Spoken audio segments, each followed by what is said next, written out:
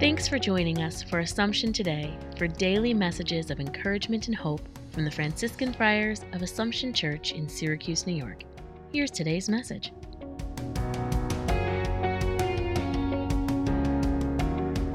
A reflection for July the 2nd.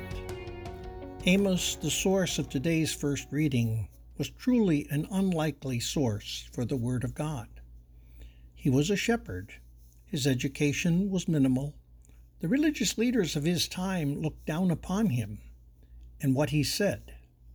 Yet God spoke through him and continues to do so all these centuries later. Like so many other figures in the history of the Jewish people, God used him to be his messenger. And he has a place for each one of us also in his plan today. What is God calling you to do or say at the present moment? Don't look for the big things. Be attentive to the little ways he uses you and strive to get better at it each day. Lord, I trust that you will give me all that I need to serve you.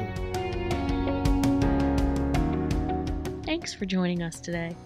Connect with us online at AssumptionSYR.org.